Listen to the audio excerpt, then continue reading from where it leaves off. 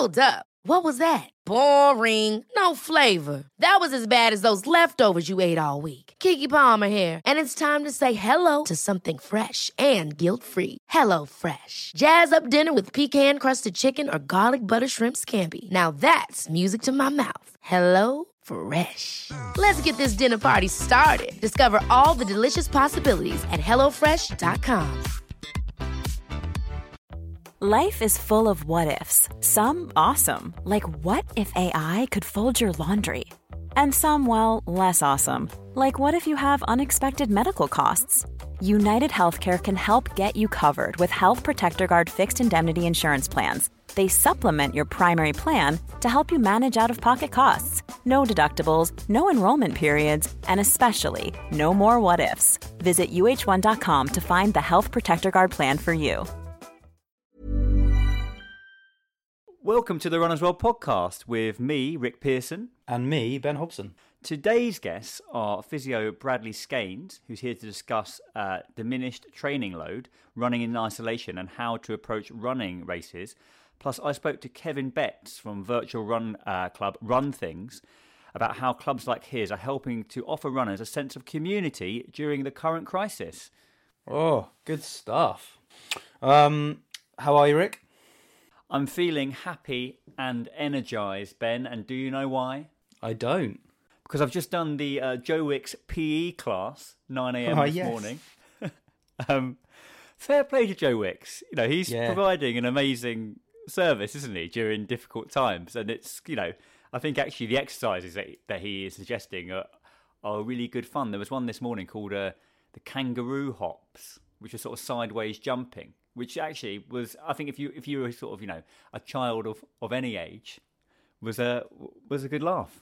Yeah, I mean, I think that previous to everyone being in isolation and the sort of lockdown mentality, I think it was happening, and it was going under the radar a bit because there's an abundance of stuff that people could just do, and I kind of think that he was doing great stuff with getting kids moving, and I think that was phenomenal. You know, what he's done has been phenomenal with that, but it was kind of almost a bit like he was, I don't know, kind of almost like a Jamie Oliver doing well, doing a bit of social good, but kind of like also everyone was a bit like, yeah, sure, whatever. Now, saviour of the population, getting everyone moving. Yeah, you're right. He's risen to the challenge, hasn't he? One thing I would say, mate, just my only minor complaint, and I say he's doing a great job. He's very into talking about the amount of viewers he wants to get. So he's like, this morning he was like, "Are we going to get 1 million? Are we going to get 1 million?" And like a lot of chat around that. And I thought, can you imagine it? Can you imagine if we did that? Imagine if we were like, look, last week, you know, we had, say, 4 listens last week. Go on, 8. Wouldn't it be amazing, Ben, if we could just get 5 listeners? I mean, that's a kind of marketing chat, isn't it? It's not interesting content. I wouldn't say. It's true. I think that the thing is, he's probably now.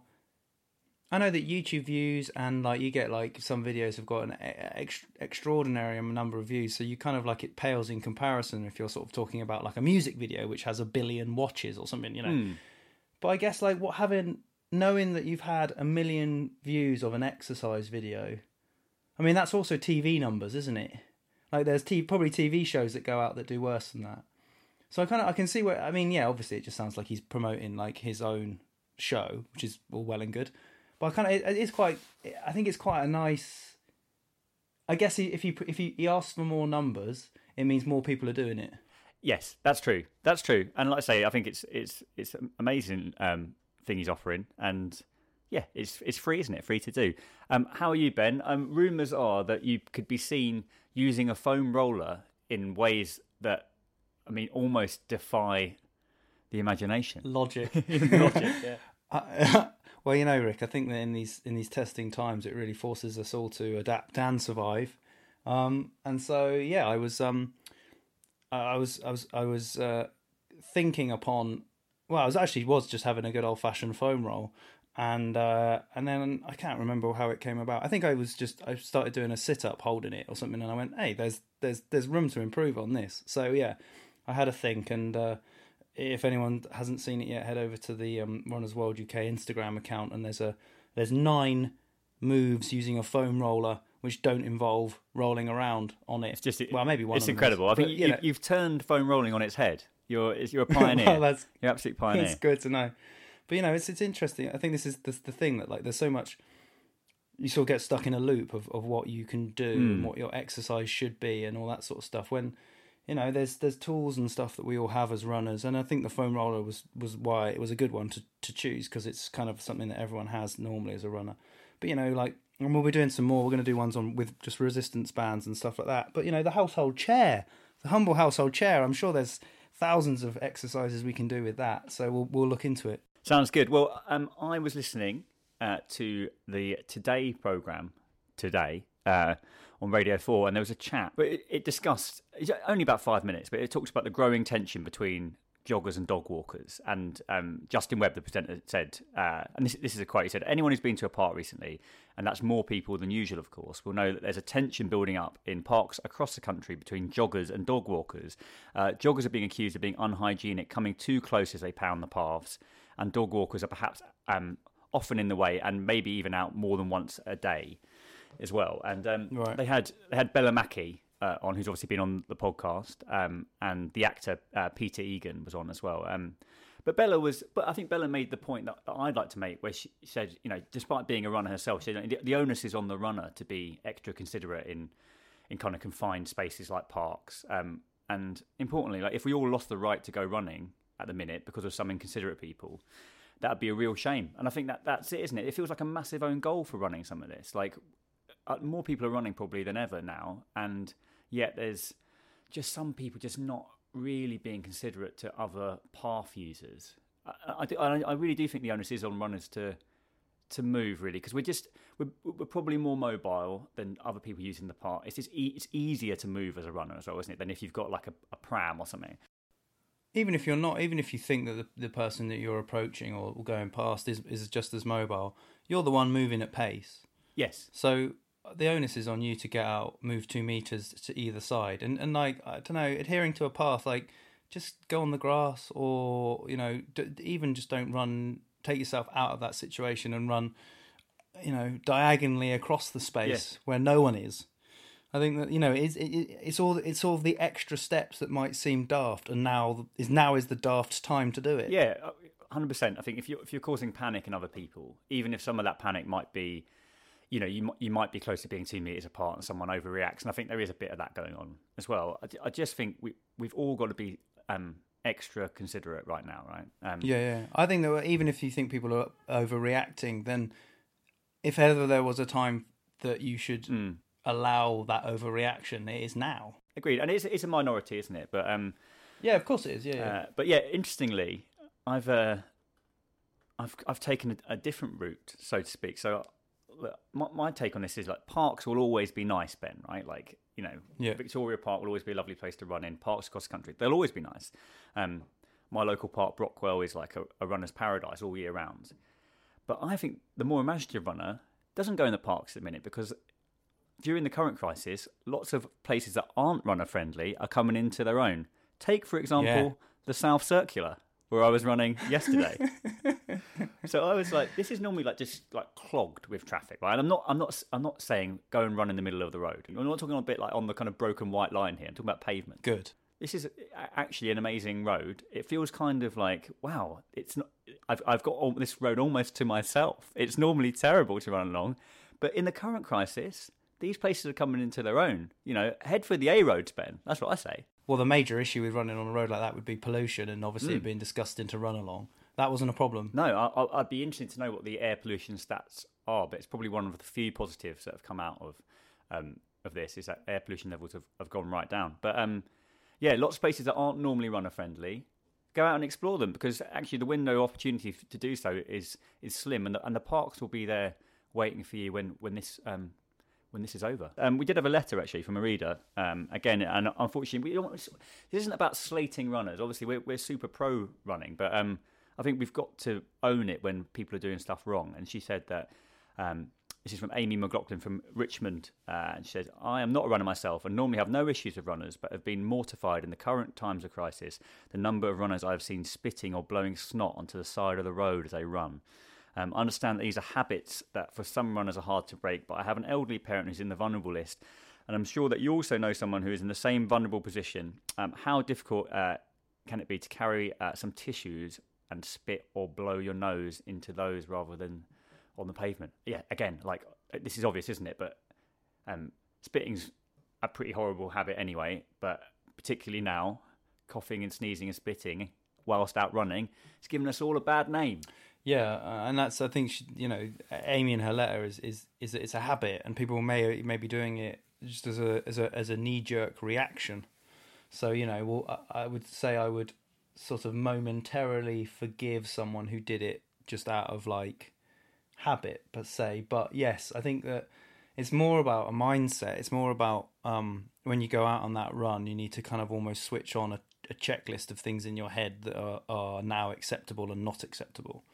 Because you do default, like, it's super easy. Like, you've been running for 20 years or something like that. This is the first time ever that you've had to change what you're doing, probably to this degree. So to sort of 20 years of habit to suddenly go, actually, I need to be super aware of my people's proximity, and I need to not spit that bit of phlegm out, or whatever it is, or not just be ambivalent towards everything else. And I think that's a checklist out just as you leave the door, just to sort of remind yourself of what's going on.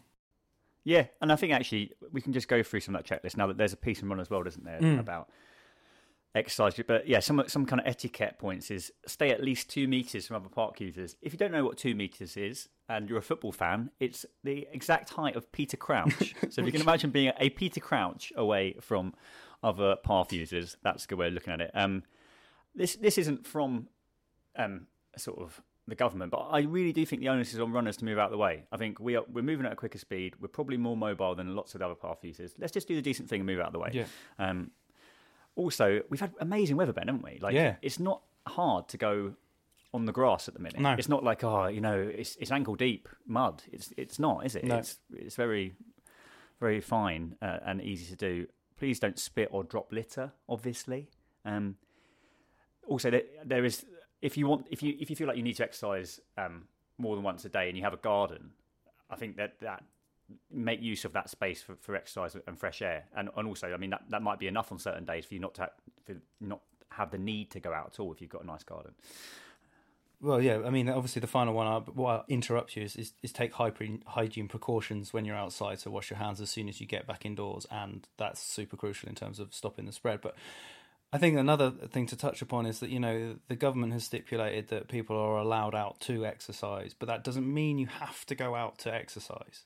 Now, I think that sort of runners will probably say, and I would be part of that and be like, well, actually, the physical act of moving outside is what, is keeping us all probably fairly sane right now.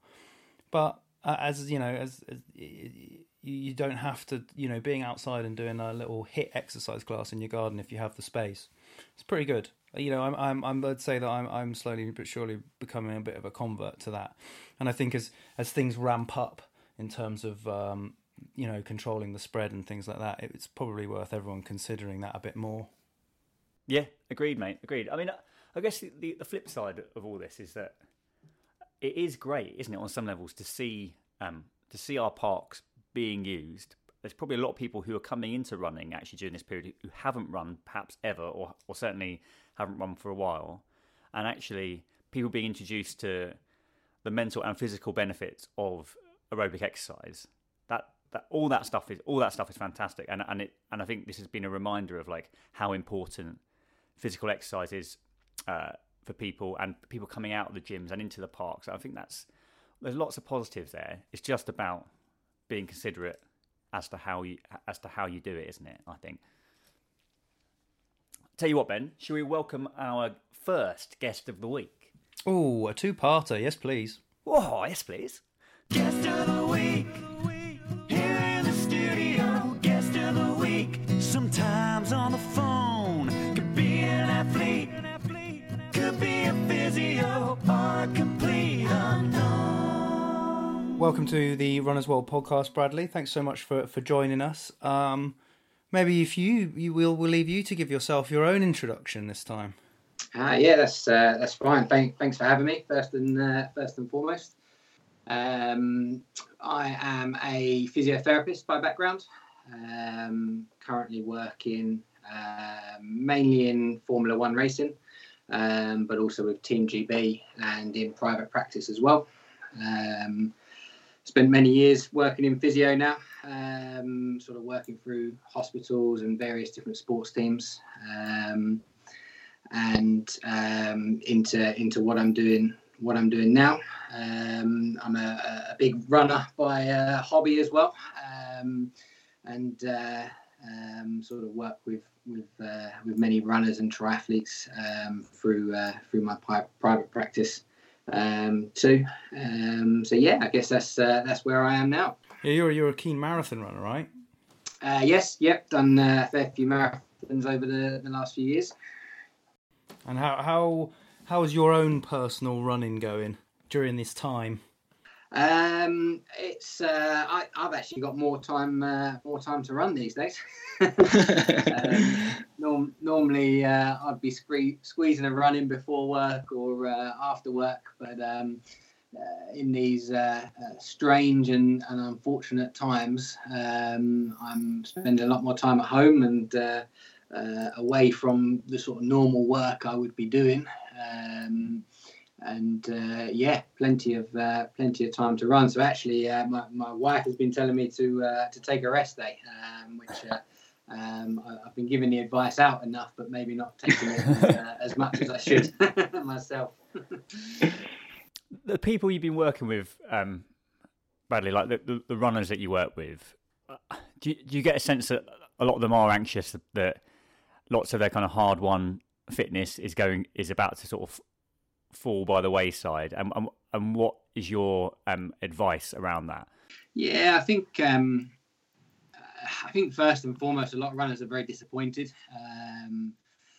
Obviously, you build for many months to get to one point.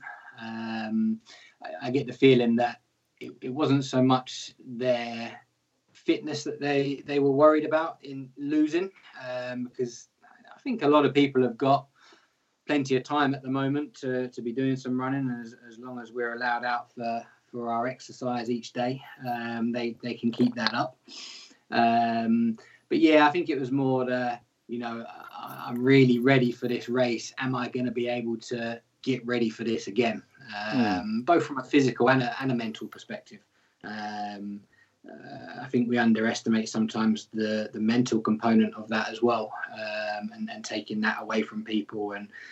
And for both seasoned runners and also sort of new runners to the marathon and those that raise a lot of money for charity, that mental preparation to peak at one point, which is then taken away, can be a huge blow, and a lot of people struggle to find the motivation to do that again. Yeah, absolutely. We've spoken to a few people now who, a sort of the sense of loss is very real in terms of the build up is the race day is the sort of accumulation of lots of effort, and I feel like that people, they are worried about form dropping off, and we'll discuss that. But yeah, it's definitely the missed opportunity to sort of prove yourself, I think, is what people are kind of coming to terms with. Yeah, it's a nice way to put it, actually. Yeah, but you get that sense a little bit more than sort of the physical component at the minute, and of course, if people do stop training, then that's the other risk. So that kind of mental side can lead to demotivation and people just saying, "Oh, I've got nothing to work for now," and knocking it on the head. Then it might take a little bit longer to bounce back for some people. Well, is there a sort of a curve now that to talk about more curves? But is there a curve now that will people see? After sort of say 16, 12 weeks of effort, the curve to drop off in fitness and form, it won't be that quick for people. I'm trying to sort of reassure, basically, but physical fitness doesn't diminish that rapidly. No, for sure. I think if we take some of the science, some of the literature that we've got, you're looking at around 30 days before you really start to lose any aerobic capacity. Of course, that'll be different for everybody. So those with a stronger sort of running background will lose it a lot slower. and those that haven't been doing it for very long will lose it a little bit quicker. But even in those first sort of 30 days, you're only looking maybe 4 to 10, 12% of loss of something like VO2 max. And then beyond there, it will get a little bit quicker, but it's still not drastic. So even if you stop training today, you're probably good for about 30 days. Well, I mean, so that's reassuring, especially as people are still able to get out and train. So that means that, you know, that drop off hopefully won't be significant. Is there a best use of time that we have now that people can, to runners in particular, can you know, is there the limited time that people have? Is there a best way to go about doing it? Is it just to go running, or is this an opportunity for everyone to sort of mix it up a bit? Yeah, absolutely. And I've said to a lot of people now, and it's almost similar to the sort of post-season or off-season when we're working with some of our athletes. Competition is gone. So this is the time when, and particularly from my physio background as well, when you can really get all those niggles and all those injuries sorted. And lay some really good foundations to almost bulletproof the body a little bit. So my sort of first thoughts would be obviously keep running. I've said to a lot of people, actually keep going through the cycle as you would do. So you'd be hitting, particularly if we were aiming for those sort of spring marathons like London. Stick to your program. Taper down a little bit. Your body's been working hard for the last 12 to 16 weeks. It's due that taper down. It's due that bit of recovery. And then you can shift into your next cycle for summer and autumn marathons. So keep running. Use the time to get rid of any niggles or injuries that you have or have had, and then really lay the foundations for them not to come back when you do go back to training. And then if you're not a runner, and I know many people don't do this, but if you're not a runner that does strength and conditioning, then start to have a play around with some of these themes. Start bringing some S&C into your program. Work out kind of what you can do, what works for you, what you enjoy, and sort of almost plan to get it into your routine for when you come back to normal. We know that strength training reduces overuse injury risk by up to 50%. So for runners in particular, it's a really important component, which I often find myself banging the drum for. Yeah. I think a lot of runners, it isn't something they kind of naturally get excited about. If it was something new to a runner and they're thinking about, right, I need to do a bit more S&C, how often do you think you need to do it, and what are some of the simplest things that runners can do around that? Yeah, sure. So again, going to the research, the literature, it tells us the ideal amount is about twice a week. That will give us enough stimulus to change muscle structure and give us that capacity and tolerance to the sort of load that is induced by running. In terms of simple stuff, I mean, when we get to strengthening, no exercise is a bad exercise, and it is important for runners to find something that they can enjoy as well, because as you quite rightly said, runners love to run, and often they run because they hate a gym environment or don't like doing that sort of activity. But for those that are kind of beginners to the whole S&C program, there would normally be a period of probably about 4 to 6, maybe 8 weeks of just getting a bit of baseline strength, working simple things like body weight squats, lunges, calf raises, some bridging, working the key areas, your glutes, hamstrings, quads and calves. And then from there, adding a bit of weight and increasing the resistance into some bigger movements. we've sort of, again, if we take from the literature what seems to work best, the 4 key exercises appear to be a squat, a deadlift, a lunge, and a calf raise. And actually increasing and getting heavier weights, and you obviously have to build that baseline first, but having heavier weights seems to give you most bang for your buck, i.e. shorter workouts, less time to work out during the week, but really nice improvements for running. And I think the final thing I'd say to sort of runners from there is, it's not just about protecting from injury, which is really important, because if you get injured, then you're not going to be able to train. But there are percentage increases in economy of running as well. So strength training does make you quicker.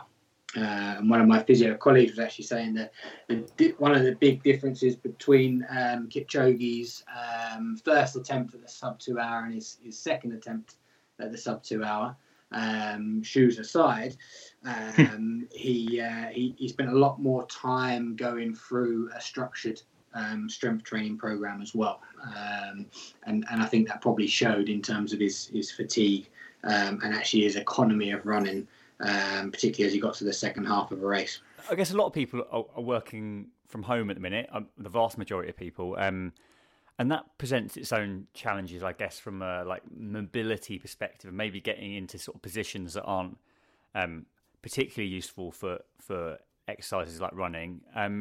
What would you say about that? And is there a way to kind of mitigate the impact of maybe being very stationary at the minute?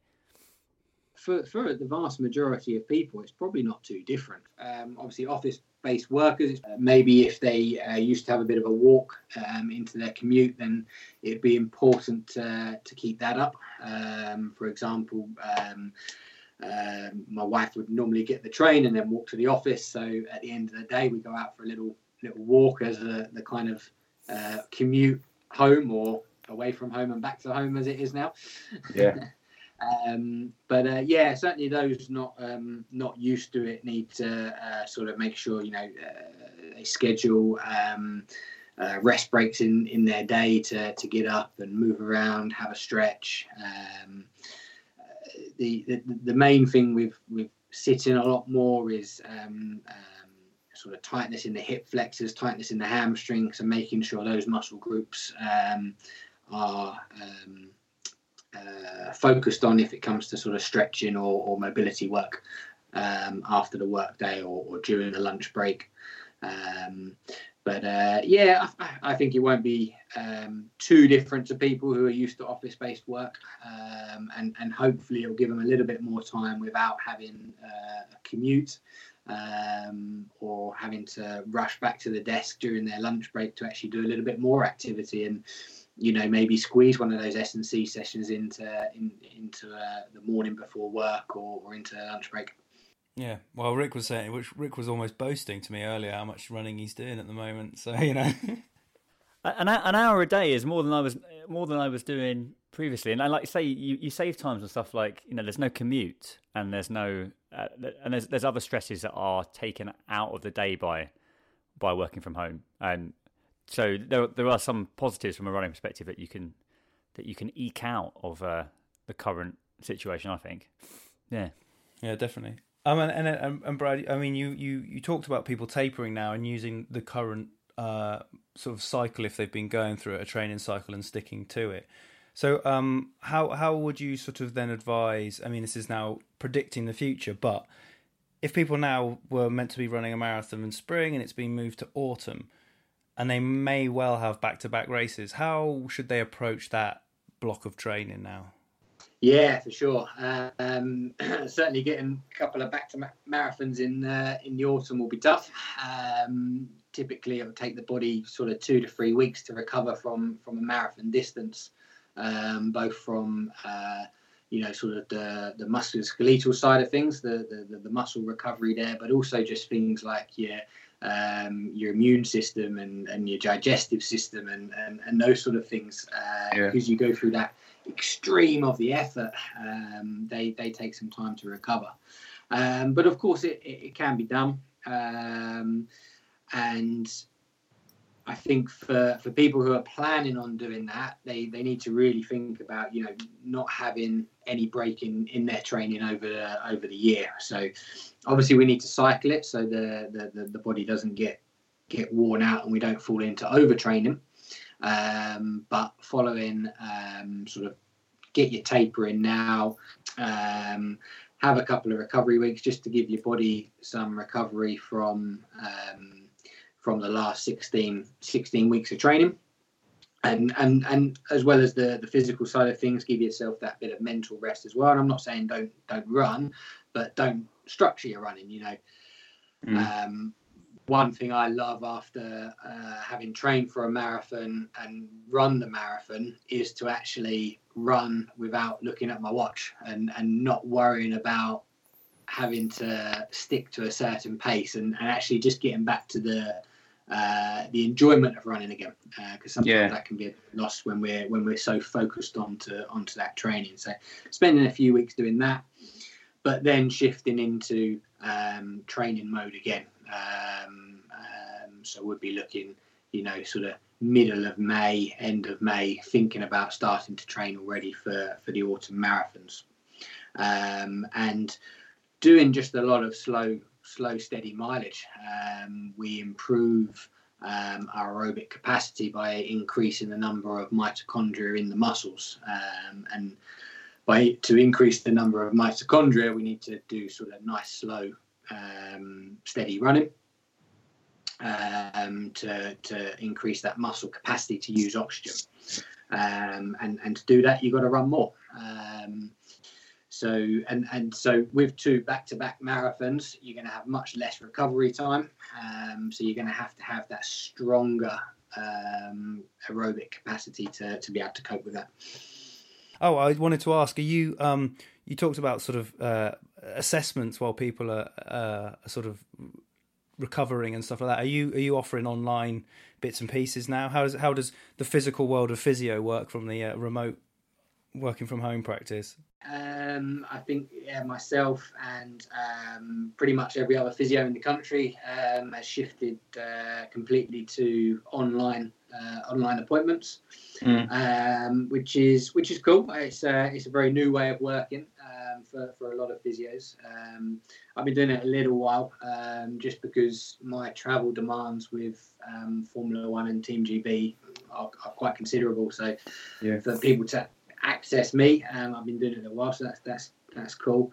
And actually, for people who are a little bit nervous or a little bit worried about how physio might look in the online realm, you can pretty much do 90% of what you do in clinic, in terms of the important stuff. So you can still have a good assessment, and a lot of what we do from a physio perspective, 80, they say the subjective assessment, so the questioning side of things, gives you 80% of your diagnosis, basically. So from us having a conversation, prior to me even putting my hands on and having a look, I'm going to know what's going on. And then that kind of objective assessment, where we're getting you to go through some movements, we're testing your strength, just kind of confirms it and gives us those avenues of where to work.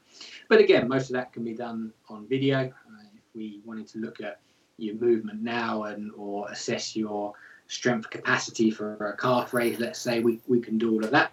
And then in terms of treatment and rehabilitation, you can have a good rehab program, all managed online, or self-treatment techniques or taping. Again, it can all be shown on video and stuff there. So it's a nice way for people to still be able to access some form of medical or physio support. And as we said earlier, this is the time to do it, where we've got this hiatus of competition, and no one needs to worry about being fit for a certain period of time. You've got time to relax and actually do your rehab. Well, Brad, thank you so much for joining us. That was really really helpful and insightful. And keep well, stay at home, save lives, all the important stuff. Thanks for joining us. Cheers, guys. Planning for your next trip?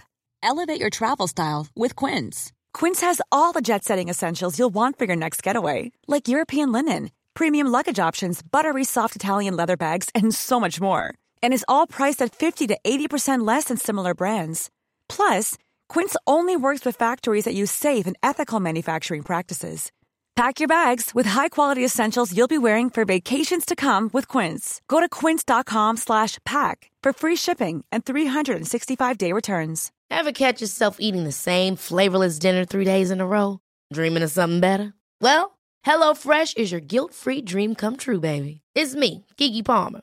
Let's wake up those taste buds with hot, juicy pecan-crusted chicken or garlic butter shrimp scampi. Hello Fresh.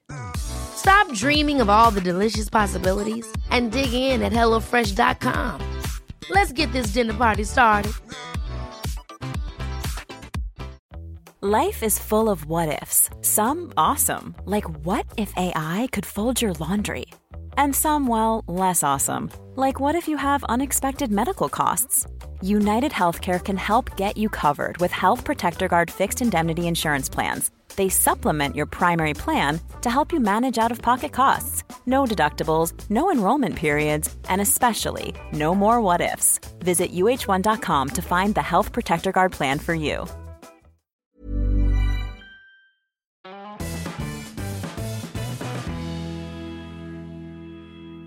Last week, I spoke with Kevin Betts, the co-founder of virtual running club Run Things. In the current climate, virtual clubs and events are offering runners a way to experience a community without having to meet up physically. I was interested to speak with Kevin about the club and the role it has to play during the current crisis. Kev, thanks very much for making the time to speak with me. I much appreciated. It's not a problem at all. It's an absolute pleasure.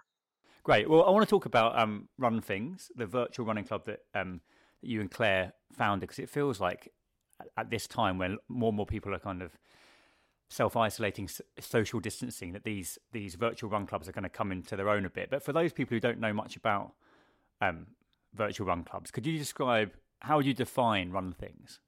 Cool. I think that's actually kind of two separate questions for me. So first of all, a virtual run club is it's exactly the same as a physical one, but with people potentially all around the world. So the Run Things Run Club has just about 500 members. I think we're on 497 at last count. Everywhere from the UK to Australia, New York, Bermuda, the lot. And basically, it's kind of, in the past, I think a virtual run club was about misfits. You know, people not needing or wanting to associate with a physical club, not wanting to go to the sessions and feeling a little bit isolated and out there.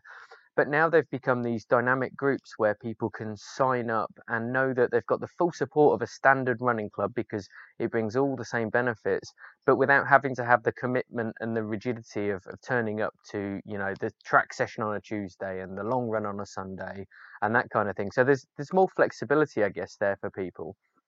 I'm interested in why you would want to set it up in the first place, Kev. Like what was the motivation for setting up Run Things? Well, Run Things kind of overall. So we encompass the running club itself. We also have some virtual running events, and specifically Run Things as a business was set up to encourage people who either have mental health issues or support people with mental health issues to make that link between physical and mental health. And for both Claire and I, we both set the business up together. There's a massive link between the two. And we wanted to be able to kind of create a safe space for people from wherever in the world, from whatever background, to come along to feel like they're a runner and part of a run club, whilst also kind of, you know, having that knowledge that they're not constantly having to turn up to places. I think, you know, we really want to support people who mentally, you know, might have issues with anxiety or depression or, you know, eating disorders. This whole range, this spectrum that mental health covers is kind of encompassed within our club. Are you doing anything sort of special during this period where people are socialising less and are inside more? Yeah, we've had an awful lot of inquiries from an awful lot of people, actually. I think people are obviously physically isolated, but also psychologically at the moment. They're struggling to kind of, you know, grasp this concept that they might not be able to leave their houses soon. And as a very minimum, they're having to avoid the public, you know, getting at least 2 meters away from people. I ran yesterday and I ran outside because Ironically, the weather is absolutely gorgeous at the moment. And I ran further than I usually do on my same route because I was weaving in and out of groups of people. So we've had people get in touch saying, are you still doing things? What are you doing? How are you doing them? So we've put on a suite of different things, and this isn't just for people in our running club either. So we have some virtual runs, and we were going to be having the runs anyway in April, but we've removed any charge at all now. So we want them to be accessible to absolutely everybody. So we've got a month-long challenge, month motivation challenge, where you can select a target to run 50, 100, 150, 200 or 250 kilometers in the month. And it all comes through the website at runthings.co.uk. And basically, if people run and they use Strava, they can link their Strava account and it will pull their data through, and it puts them into a league table of other runners who are taking part in the event. So they see how they're doing, they'll be able to communicate via social media and all of that sort of stuff. So that's the first thing we're doing. We also realise that not everyone can run outside. Some people are actually isolating themselves. They don't want to go out. So Monday to Friday, we're also putting on fitness classes. At the moment, I'm doing them all myself. I'm getting bored of my own face, frankly. So we are having some guest presenters come in as well. And 12:30 lunchtime every day of the working week, we're putting on kind of a half an hour get fit. People incorporating their kids now that they're homeschooling, so it's relevant for them as well. And people don't need any equipment at all for that. They can just rock up, essentially, put Facebook Live on, and so long as they've got a little bit of space in their lounge or their garden, they can take part in those as well. It's great. I mean, I think with what Run Things does, it doesn't feel like some of these virtual clubs can feel like they're commercial first, but they're also about helping people run. But I feel like with what you and Claire have done, it isn't. It's actually about chiefly giving back and supporting people. Yeah, 100%. I mean, if we were commercial first, our business would be an utter failure. We've invested an awful lot of money. The club is completely not for profit. Run Things as a business is a commercial venture, but the commercial venture gives 50% of its profits to mental health charities, and the other 50% of the profits are pumped back into developing the community that we have. So the Run Club is heavily subsidised by the business. Anyone who joins Run Things Run Club, they pay £25, and we guarantee that £25 is their lifetime membership of our running club. So they get a Run Club t-shirt, Run Club vest, and every year the only fee that they would have to pay is if they want to be affiliated to England Athletics or UK Athletics, and represent the club and get discount at races. But otherwise, for as long as they want to be a member of the club, once they've paid their fee, we do the rest for them. We put on training sessions and meetups and all those sorts of things, and any additional money that the club has each year, we're reinvesting directly into the club. So for instance, we're having race angels coming into the club soon. Basically, we understand that a lot of people who are associated with our club have anxiety, social anxieties. They don't like crowds, they're scared of first time races. So the club have said, if we have the money available and people can make a claim, then we will pay for a friend of theirs to run the race with them to reassure them the whole way round. So it's fully supportive. This whole club is completely to give back and to allow people who otherwise wouldn't feel comfortable in a running scenario be a part of it. Have you ever been part of a traditional physical running club? And what were your impressions of that? Yeah, I have. I've always dabbled, I guess. So I'm a marathon runner. I've run quite a lot of marathons, and I'm still targeting a sub 3. So I've done a 3:01, and I was so close. Close, Kev. Yeah. Yeah, and it was at Berlin a couple of years ago. I'm still not over it. And technically, I did under 3 because on my watch, 26.2 was 2:59. But it doesn't. That's not how it works, Kev. That's not how it works. Oh, I know. So yeah, and I joined my local club, which was Worthing Harriers, and they were brilliant. They were absolutely amazing, great guys. They went on regular runs, and I got quicker and quicker for sure. But I had some issues in my personal life. My marriage broke down, and all of a sudden I couldn't go to the training sessions because I had childcare. So we are not saying that people need to give up their physical running clubs. it's another option, and there have never been more options for people, I guess. And every club, like if you can go to a physical one, we fully recommend going. But if you don't feel like you can, or you don't want to, or you're not comfortable doing it, then there are virtual run clubs like ourselves, like Lonely Goats, like UK Netrunner. We're not here to say that ours is the club for you. We're here to say that there are a lot of virtual run clubs out there for anyone. Yeah, and I really feel like these clubs can help people in the current climate, because it can feel quite oppressive, can't it? They're kind of being in a kind of lockdown situation and feeling like you haven't got a network that you can call upon. Oh yeah, absolutely. I mean, I've read some great stories. There's the French guy the other day that ran a marathon on his balcony. Yeah. Did laps of a 7-meter balcony. I think social media gets a lot of bad press a lot of the time, and rightly so, because we have to be accountable for the things we say and do on it. But at the same time, you imagine this scenario that we're in, this unprecedented lockdown, potentially inside our houses for X number of weeks or months. Imagine it 20 years ago when WhatsApp and Twitter and Facebook and Instagram and all the things that younger people use that I don't know weren't around. People would have they've gone loopy. So these support networks are there. We're hearing stories, and actually, there's a morale thing going on where people are going, hey, look at this has happened, this is great, and our running club is doing exactly that. We've got this community of 500 people who are in the Facebook group. Run Things Facebook groups got over 2,000 people, and people are just putting out there this kinds of stuff they're doing, and that's not exclusive to running. And I think it's really good for keeping people buoyed and making people realise that it's not just them that are in this situation. I don't want to use the cliche that there's always someone worse off, but you kind of see some heartbreaking stories. I've got very close people to me who work in the NHS. They're on the front line, and it's daunting to say the least. And if we've got time, and I'm saving an hour and a half each day because I'm not able to commute to work. So I'm investing that hour and a half in doing extra fitness related stuff because that's what I know.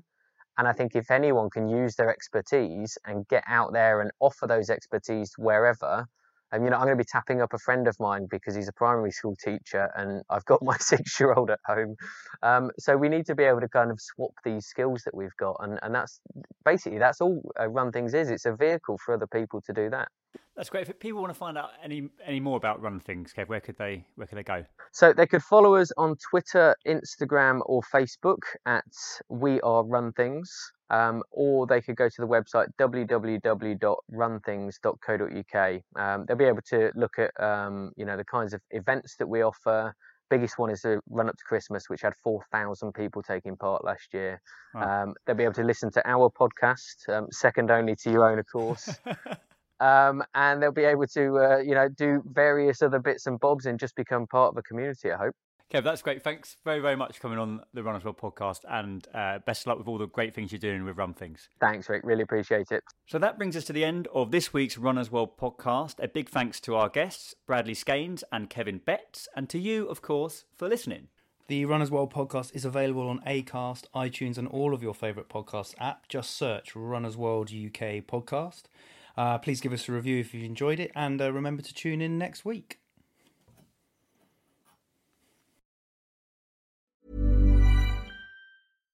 Hi, I'm Daniel, founder of Pretty Litter. Cats and cat owners deserve better than any old-fashioned litter. That's why I teamed up with scientists and veterinarians to create Pretty Litter.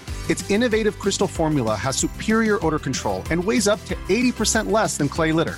Pretty Litter even monitors health by changing colors to help detect early signs of potential illness. It's the world's smartest kitty litter. Go to prettylitter.com and use code ACAST for 20% off your first order and a free cat toy. Terms and conditions apply. See site for details. Hey, it's Paige DeSorbo from Giggly Squad. High quality fashion without the price tag. Say hello to Quince. I'm snagging high-end essentials like cozy cashmere sweaters, sleek leather jackets, fine jewelry, and so much more. With Quince being 50 to 80% less than similar brands. And they partner with factories that prioritize safe, ethical, and responsible manufacturing. I love that. Luxury quality within reach. Go to quince.com/style to get free shipping and 365-day returns on your next order. Quince.com/style. Ever catch yourself eating the same flavorless dinner 3 days in a row? Dreaming of something better? Well, HelloFresh is your guilt-free dream come true, baby. It's me, Keke Palmer. Let's wake up those taste buds with hot, juicy pecan-crusted chicken or garlic butter shrimp scampi. Hello Fresh. Stop dreaming of all the delicious possibilities and dig in at HelloFresh.com. Let's get this dinner party started.